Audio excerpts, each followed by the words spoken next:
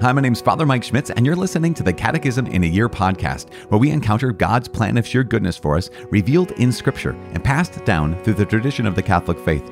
The Catechism in a Year is brought to you by Ascension. In 365 days, we'll read through the Catechism of the Catholic Church, discovering our identity in God's family as we journey together toward our heavenly home. This is day 113, and we're reading paragraphs 797 to paragraph 810. The end of this section, we have some nuggets, kind of like a little quasi-actual paragraph day and some nugget day. I'm using the Ascension edition of the Catechism, which includes the Foundations of Faith approach.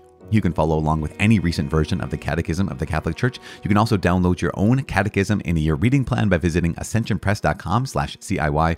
And also, you can click follow or subscribe in your podcast app for daily updates and daily notifications. Today is day 113, reading paragraphs 797 to the end of this section, paragraph 810. We're talking about the church is the temple of the Holy Spirit. And I love this. You guys, how many times, and I've mentioned this before, how many times have we said that the mission of the Son and the mission of the Spirit are the same mission? And this is, I think, if there's one maybe overarching takeaway that I maybe have underestimated as a human being, and maybe underestimated as a Christian, underestimated as a priest, is that fact that the Son's mission and the Spirit's mission are the same mission. We're talking today in paragraph 797 and 798 about how the church is the temple of the Holy Spirit. There is something so powerful about the fact that the Holy Spirit makes the church the temple of the living God, just like the Holy Spirit makes each individual Christian a temple of the Spirit, or a temple of God. Now, paragraph 798 is going to highlight a number of different ways that the Holy Spirit, well, I'll say this, here's the quote, number of different ways that the Holy Spirit is the principle of every vital and truly saving action in each part of the body. Here's what it means. The Holy Spirit is the principle, the foundation, right? The acting principle, the acting agent, the active agent, we'll say it like that. The principle of every vital and truly saving action in each part of the body. That's the role, the mission, the power of the Holy Spirit. And then paragraph 798 goes on to say, how does the Holy Spirit work like that? And names them just bam, bam, bam, by God's word. He builds people up in love, by baptism, by the sacraments, by the grace of the apostles, by the virtues, by special graces called charisms. And we're going to end the section before the in brief by looking at 3 paragraphs on charisms. I am so excited for you to hear about the way in which the church says, yes, these charisms of the Holy Spirit given to each person, given to each Christian in the body of Christ as temples of the Holy Spirit, are meant to be used to build up the body, meant to be used to build up God's kingdom on earth. And so those 3 paragraphs are kind of short paragraphs, right, kind of smack dab in the middle of what we're reading today, because then at the end we have a bunch of little bullet in briefs, little nuggets at the end. So let's launch in today and say a prayer. Father in heaven, we thank you. We give you praise. We ask you to please receive our prayer, receive our gratitude, receive our praise for who you are and what you have done. We ask you to please send your Holy Spirit into our lives. Send your Holy Spirit of unity, your Holy Spirit of sanctity, your Holy Spirit of love, because we know, Lord God, that no matter how many gifts any of us receive, no matter how many gifts any of us exercise, the greatest gift of your Spirit is love. And without love, we are nothing. So pour out your Spirit of love in our hearts so that we can be your love in this world. Help us to say yes to you in this moment and every moment of our lives. In Jesus' name we pray. In the name of the Father, and of the Son, and of the Holy Spirit. Amen. It's day 113. We're reading paragraphs 797 to paragraph 810. The church is the temple of the Holy Spirit. What the soul is to the human body, the Holy Spirit is to the body of Christ, which is the church. To this Spirit of Christ, as an invisible principle, is to be ascribed the fact that all the parts of the body are joined one with the other and with their exalted head. For the whole Spirit of Christ is in the head, the whole Spirit is in the body, and the whole Spirit is in each of the members. The Holy Spirit makes the church the temple of the living God. As St. Irenaeus wrote, "Indeed, it is to the church herself that the gift of God has been entrusted. It is in her that communion with Christ has been deposited, that is to say, the Holy Spirit, the pledge of incorruptibility, the strengthening of our faith, and the ladder of our ascent to God. For where the church is, there also is God's Spirit. Where God's Spirit is, there is the church and every grace. The Holy Spirit is the principle of every vital and truly saving action in each part of the body. He works in many ways to build up the whole body in charity, by God's word, which is able to build you up, by baptism, through which he forms Christ's body, by the sacraments, which give growth and healing to Christ's members, by the grace of the apostles, which holds first place among his gifts, by the virtues which make us act according to what is good. Finally, by the many special graces called charisms, by which he makes the faithful fit and ready to undertake various tasks and offices for the renewal and building up of the church. Charisms. Whether extraordinary or simple and humble, charisms are graces of the Holy Spirit which directly or indirectly benefit the church, ordered as they are to her building up, to the good of men, and to the needs of the world. Charisms are to be accepted with gratitude by the person who receives them, and by all members of the church as well.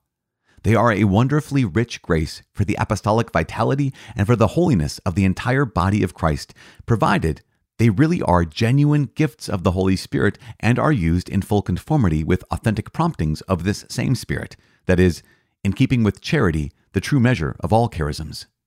It is in this sense that discernment of charisms is always necessary. No charism is exempt from being referred and submitted to the church's shepherds. Their office is not indeed to extinguish the Spirit, but to test all things and hold fast to what is good, so that all the diverse and complementary charisms work together for the common good.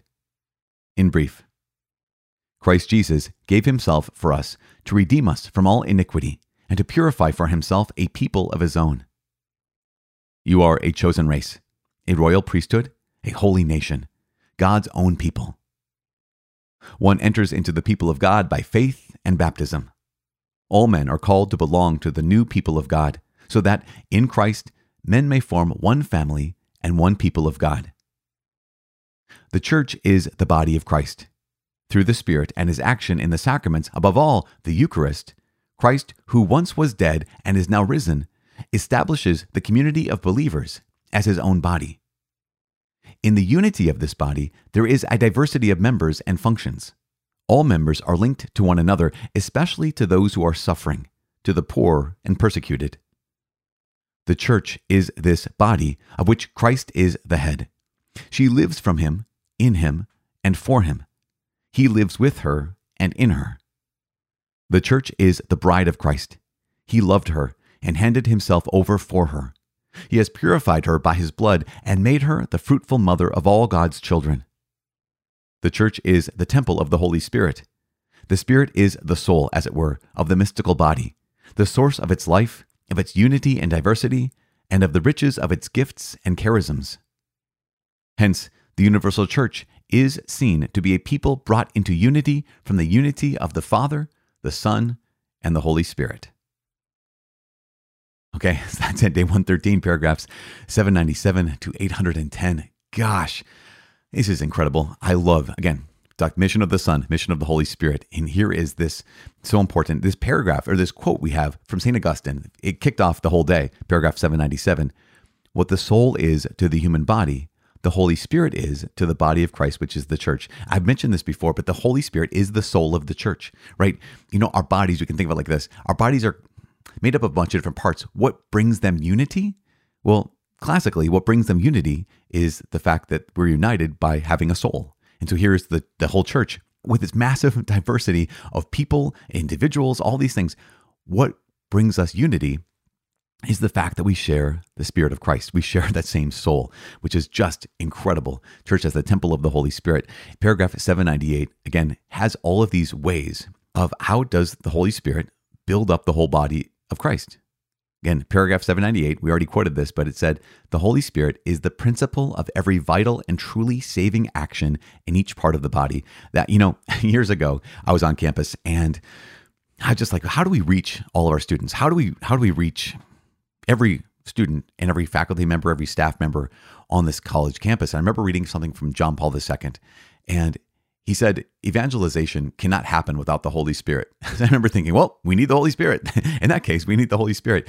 And so we started doing these retreats and started having these times of prayer where we specifically asked God to send us his Holy Spirit, because it was this matter of we recognize we can do nothing.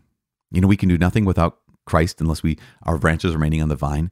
Unless we remain in Christ, we can do nothing. But also without the Holy Spirit, we can do nothing. And so the Holy Spirit here is the principle of every vital and truly saving action. And so it goes on to enumerate the ways. He says this: He works in many ways to build up the whole body in charity. So love, number one. But how?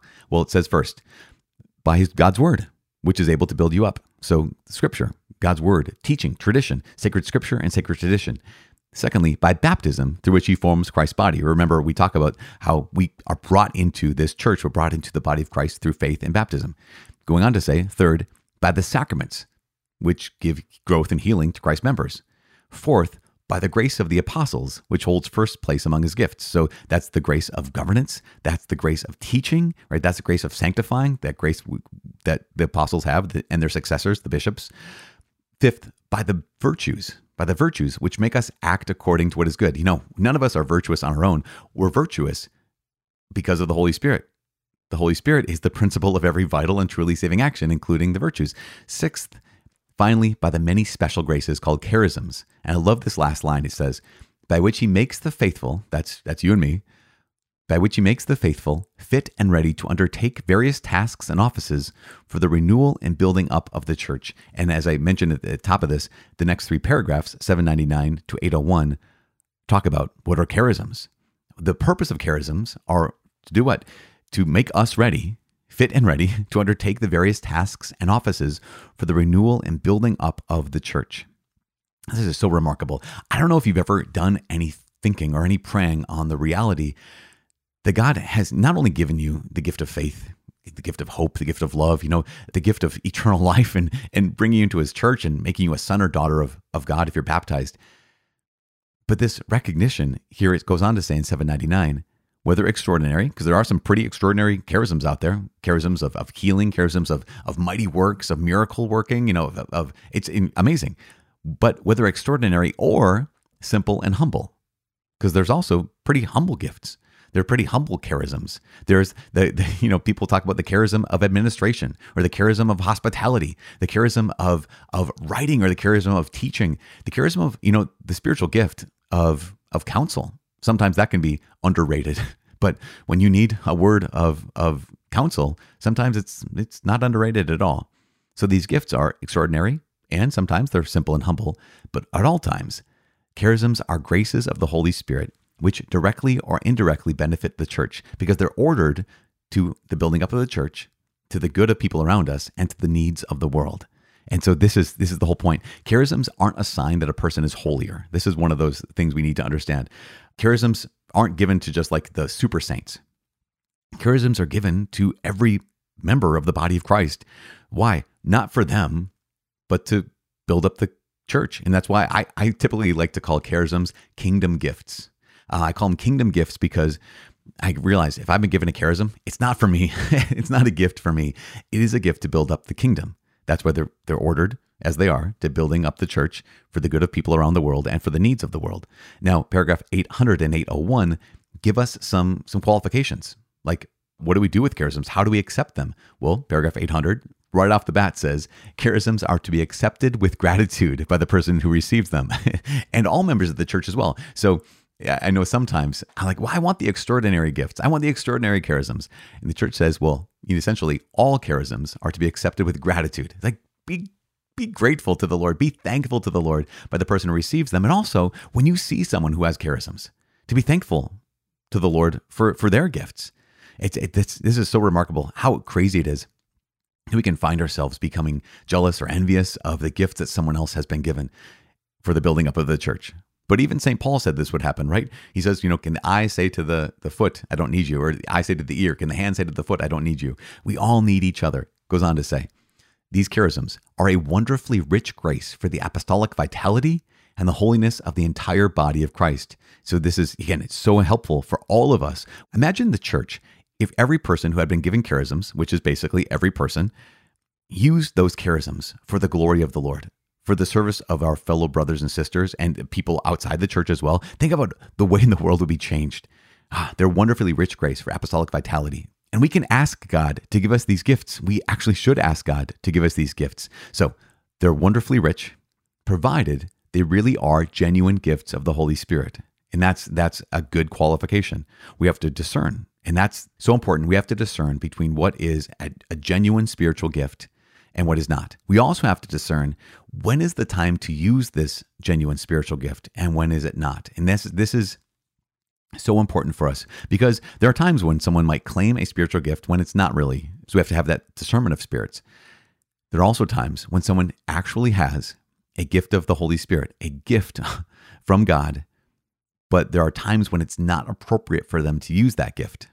And there are times we recognize that we need to refer and submit our gifts and our action or using these gifts to the authority of the church's shepherds. That's just a reality. Because why? Because the office of the church's shepherds, right? The office of the bishops is not to extinguish the Spirit, but like St. Paul tells us, to test all things and hold fast to what is good, so that all the diverse and complementary charisms work together for the common good. Now, is their discernment always going to be perfect? No. But if we place ourselves in a posture of humility and receptivity and teachability, right? Docility is teachability. If we place ourselves in that kind of situation, then all of these gifts will flourish. So my prayer right now, and just inviting all of us to do this, to ask the Lord to either pour out these charisms on your life and the lives of the people around you, or that God, you might have already given me these charisms. Reveal what those charisms are. Give me a chance to exercise them. Give me a chance to use them. And also give me a humble heart that I can refer and submit all these gifts, all my actions, everything I do to the authority of the church, to the shepherds of the church that you've appointed to care for us and to lead us and to guide us and also to guard us, because there are people in the history of the church, there are people who had real and genuine charisms, but who use those charisms in such a way, I want to say, at their own peril. And so, God, please help us, protect us. If we submit all these gifts that you give to us to the leadership of our shepherds, then we know we'll be safe. I'm praying for you. I'm praying that God just reveals the charisms he's given to you and also gives you a chance, gives you an opportunity to use those charisms this day and every day. I'm praying for you. Please pray for me. My name is Father Mike. I cannot wait to see you tomorrow. God bless.